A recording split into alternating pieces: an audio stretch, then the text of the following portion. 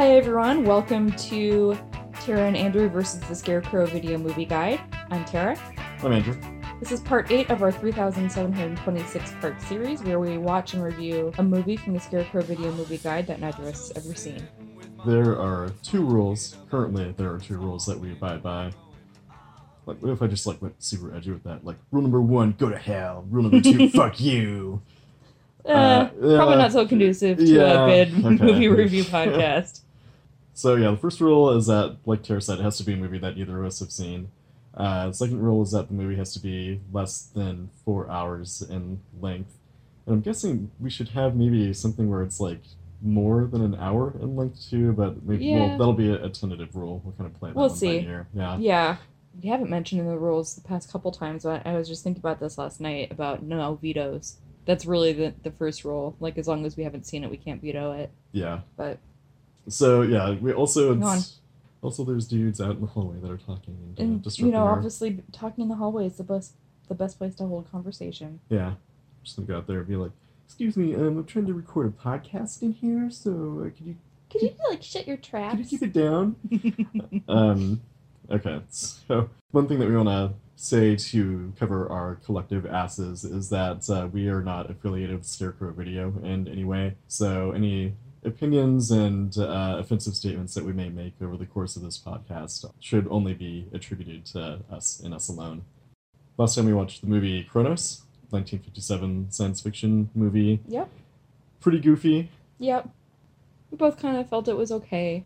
It's charming in its way, particularly the sound that Kronos makes when it walks. That's the main thing that I was thinking of. That's like the one thing, like, all right, if I was going to We're totally on board with that. Yeah. If I was going to recommend it based off of one thing, you'd be like, you got to hear the sound that it makes. But then again, we played it in the last podcast, so I guess if you've heard that, you really don't need to watch it. You don't really need to watch it, I guess. You're welcome. Saved you, like, I don't know. minutes. It is also kind of cute to actually see the visuals of Kronos moving with the sound, especially since it's kind of cartoon. Right, it's animated. It's animated. Yeah. That goes in. Yep, that goes in. That's the sound that I'm done talking. Just two slaps on the chest. I didn't even say anything, but I was done. Yep, but I wasn't really done because I started talking then. Okay. Well, shall we have you choose a movie? Yeah. So close your eyes. And I am flipping. Okay. Stop. Okay. Okay. So you've chosen The Cup, which is a film from Bhutan. All right. From 1993, 93 minutes long. So that fits within our time range. Yep. Lodo and Orgyan are two small boys studying at a Tibetan Buddhist monastery in northern India. They and their fellow exiled monks pray, study, and go about their monasterial duties, all the while longing to watch the 1998 World Cup.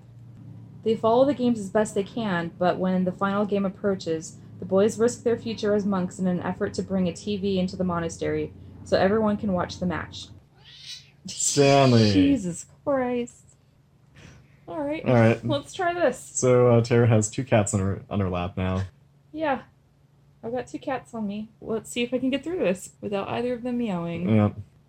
When the senior abbot gives the nod, they race about the countryside trying to find a satellite dish they can rent for the night of the match.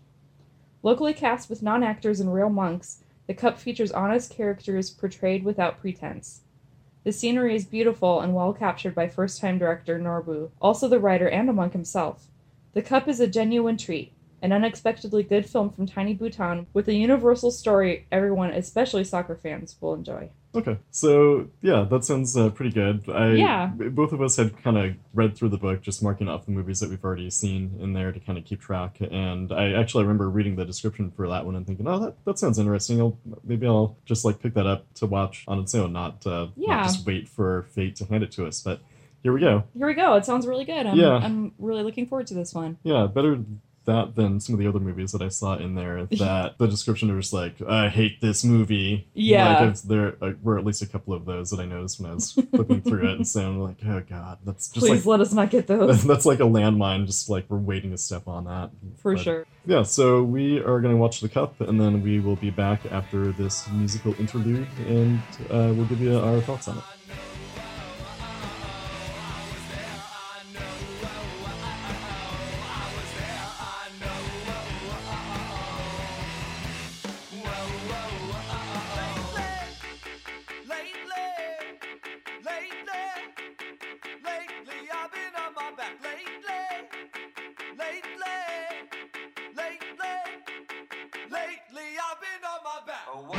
We are back.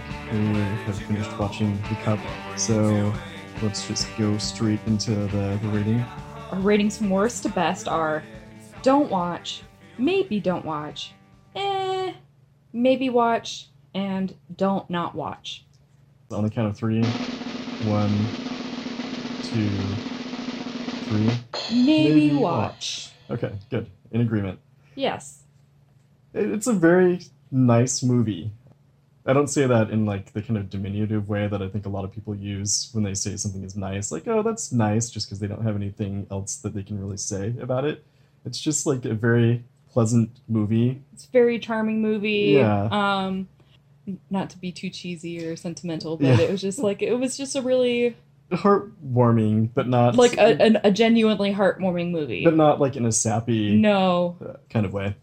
It's not like super plot heavy, so this may be like an episode of the podcast that's 14 minutes long, but we'll see what we come up with to talk about here. Like, unless we get deep into Buddhism. The movie takes place in a Buddhist temple in India. It's a Tibetan monastery, what they call a monastery in exile. Yes. Since obviously there's all the issues going on with Tibet. The movie is basically focused on this monastery. And at the start of the movie, they're getting these 2 new arrivals who are basically kind of escaping China to get away from the hostile culture that the Chinese government has towards people who are following the Dalai Lama. So these 2 show up at the monastery. Right in the midst of World Cup fever. Several of the monks, I think, are kind of really caught up in it, led by this one young monk, Orgian, who is kind of like a troublemaker. A little bit of a little bit of a troublemaker, not in any sort of menacing way. Malicious. Just, he'll pass notes to his friend while they're supposed to be praying, and so it's like another monk's robes to his seat cushion, and that sort of thing, like little mild pranks. Right. He likes to sneak off and go watch games when he's supposed to be in his room asleep. So he's really kind of leading the whole World Cup fever in the monastery. So these 2 new guys show up. Their names are Naima and Haldin. There's this letter that somebody sent to the monastery saying like it's not safe for them to even really talk about the Dalai Lama or look at a picture of him or anything. So we're trying to get them out of the country. To an extent, that kind of explains, like, it's not just Orgian who's kind of a prankster goofball. Like, there's I think a lot of the monks there seem to be pretty, not like super straight-laced or... Yeah. When you hear about monks, you kind of expect this sort of serious, calm presence, and that's not really what a lot of especially these younger monks are like at all. Just they all seem really cheerful, and for the most part, like, I don't know, they're very human. And they don't try to... I don't know, it's hard to say. Obviously, like, not having a huge history in Buddhism. Like, I know there's a lot of sort of going outside of yourself and not being focused on yourself and your ego and your possessions and ties to the world and material things. At the same time, I don't know, there's a lot of humanity and... Yeah, definitely. They're people, like, you can tell they're not just, like, this kind of...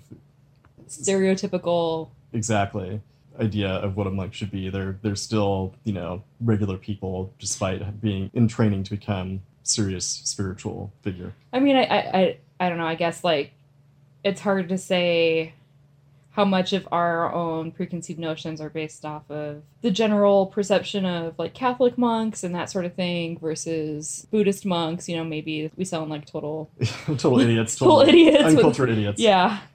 Hopefully not. But yeah, it was really nice to see, and just knowing, I think pretty much the whole cast is really made up of monks. That's the impression that we got. Yeah. So to get back to the plot, these monks, they're monking it up in the monastery. Monking around. And they're they're sneaking out of the monastery at night to go into the nearby village to watch football matches on this like tiny black and white television that they have set up there. And it's because it's the World Cup, there's just like a lot of other of the villagers there, and everybody's super into it. So all the monks get kicked out of this, whatever, it's like a house basically. It's not even... Yeah, it was like the TV was set up amongst a bunch of sacks of potatoes. Right, exactly. So it's not like a sports bar or anything. Don't Yeah, have a lot of those in that part of India, at least. yeah, it was like this guy just sort of like set up this TV in his house and was charging people entry to watch a Right. game.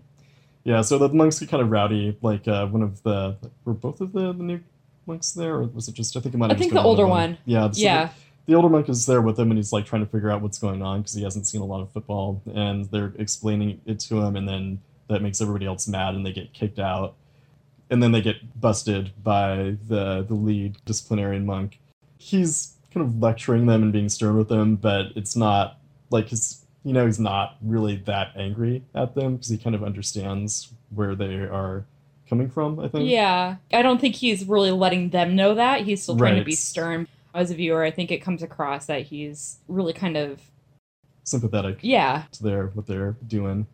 And you see that too when he goes and talks to the abbot of the monastery because he's like explaining the World Cup to him and like football in general. And it's a funny scene where he's like, so it's Two nations fighting over a ball. so like that's a pretty concise summation of the World Cup, I guess. Yeah. I thought it was really a good way of putting it. Yeah, so I mean, he's upset with him, but he's not that upset. He's trying to get the abbot to go kind of easy on them.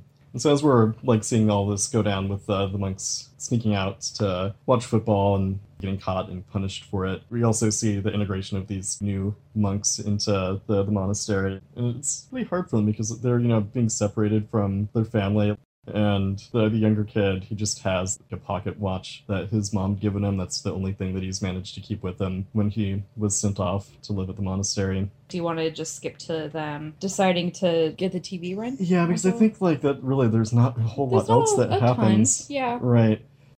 After getting in trouble, the monks are trying to figure out a way to watch the final game of the World Cup, knowing that they're not able to sneak out and go watch it at somebody's house. So Orgian approaches the head disciplinarian and asks for permission to rent the TV. And he says, we all promise to study a lot harder. This is a big deal to us. We really want to see this. And we promise to do better at our studies and helping around the monastery and that sort of thing. So the disciplinarian decides to argue the case on their behalf to the abbot and gets the abbot on board.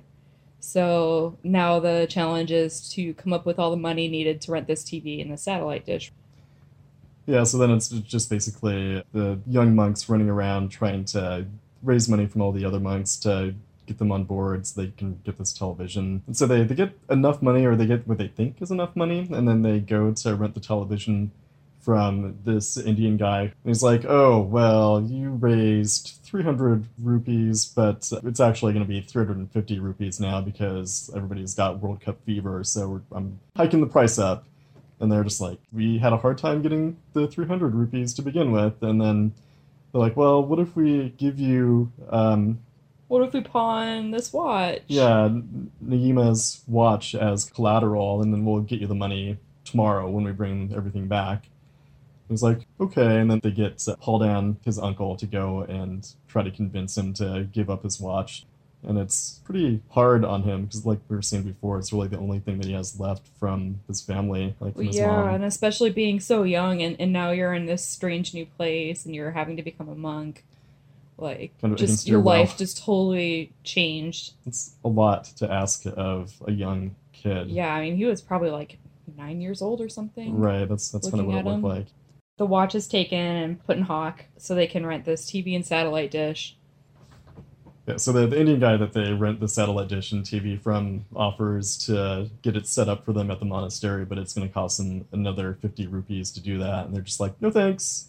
And so they're just like, hey, what direction do we need to point this satellite dish in? And they're like, north. Like, okay, got it. We're good to go. Except they're not really. I mean, like, there's a lot of Yeah, frantic scrambling. trying to get everything hooked Yeah, up. you can and kind of see the flop sweat on Organ's forehead as like he's trying to get everything set up while the room is filling up with all the monks there, looking increasingly worried as they're just getting nothing but static, trying to get everything set up in time.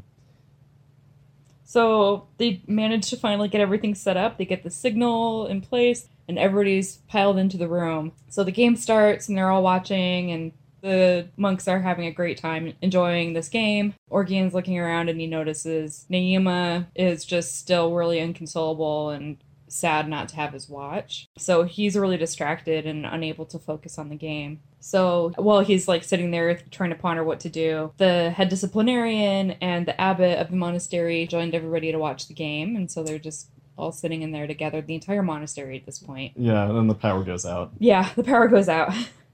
And that's just like the big moment of drama in the entire movie, just about, because they're like, oh shit. 'Cause it's like, that's Everything they've been working for. right. Suddenly, potentially at risk. But then they're like, oh wait, no, like it's not just us. Everybody is out of power, so it'll come back on shortly, I'm sure. The power comes back on, but Orion's still having a hard time.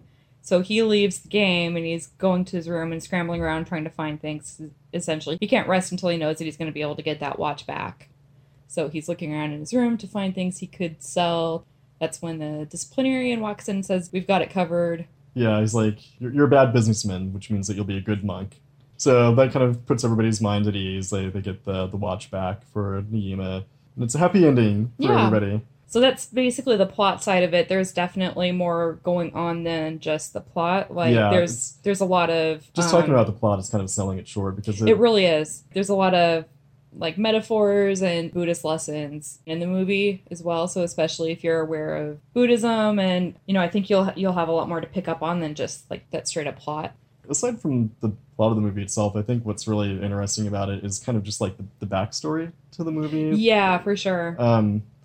Because like Tara was saying earlier, a lot of I think, like you said, like all of the production crew were monks, basically. Like the guy managing the boom mic and everything, the monk. Guy running the finances was a monk. Obviously the director and writer. Right.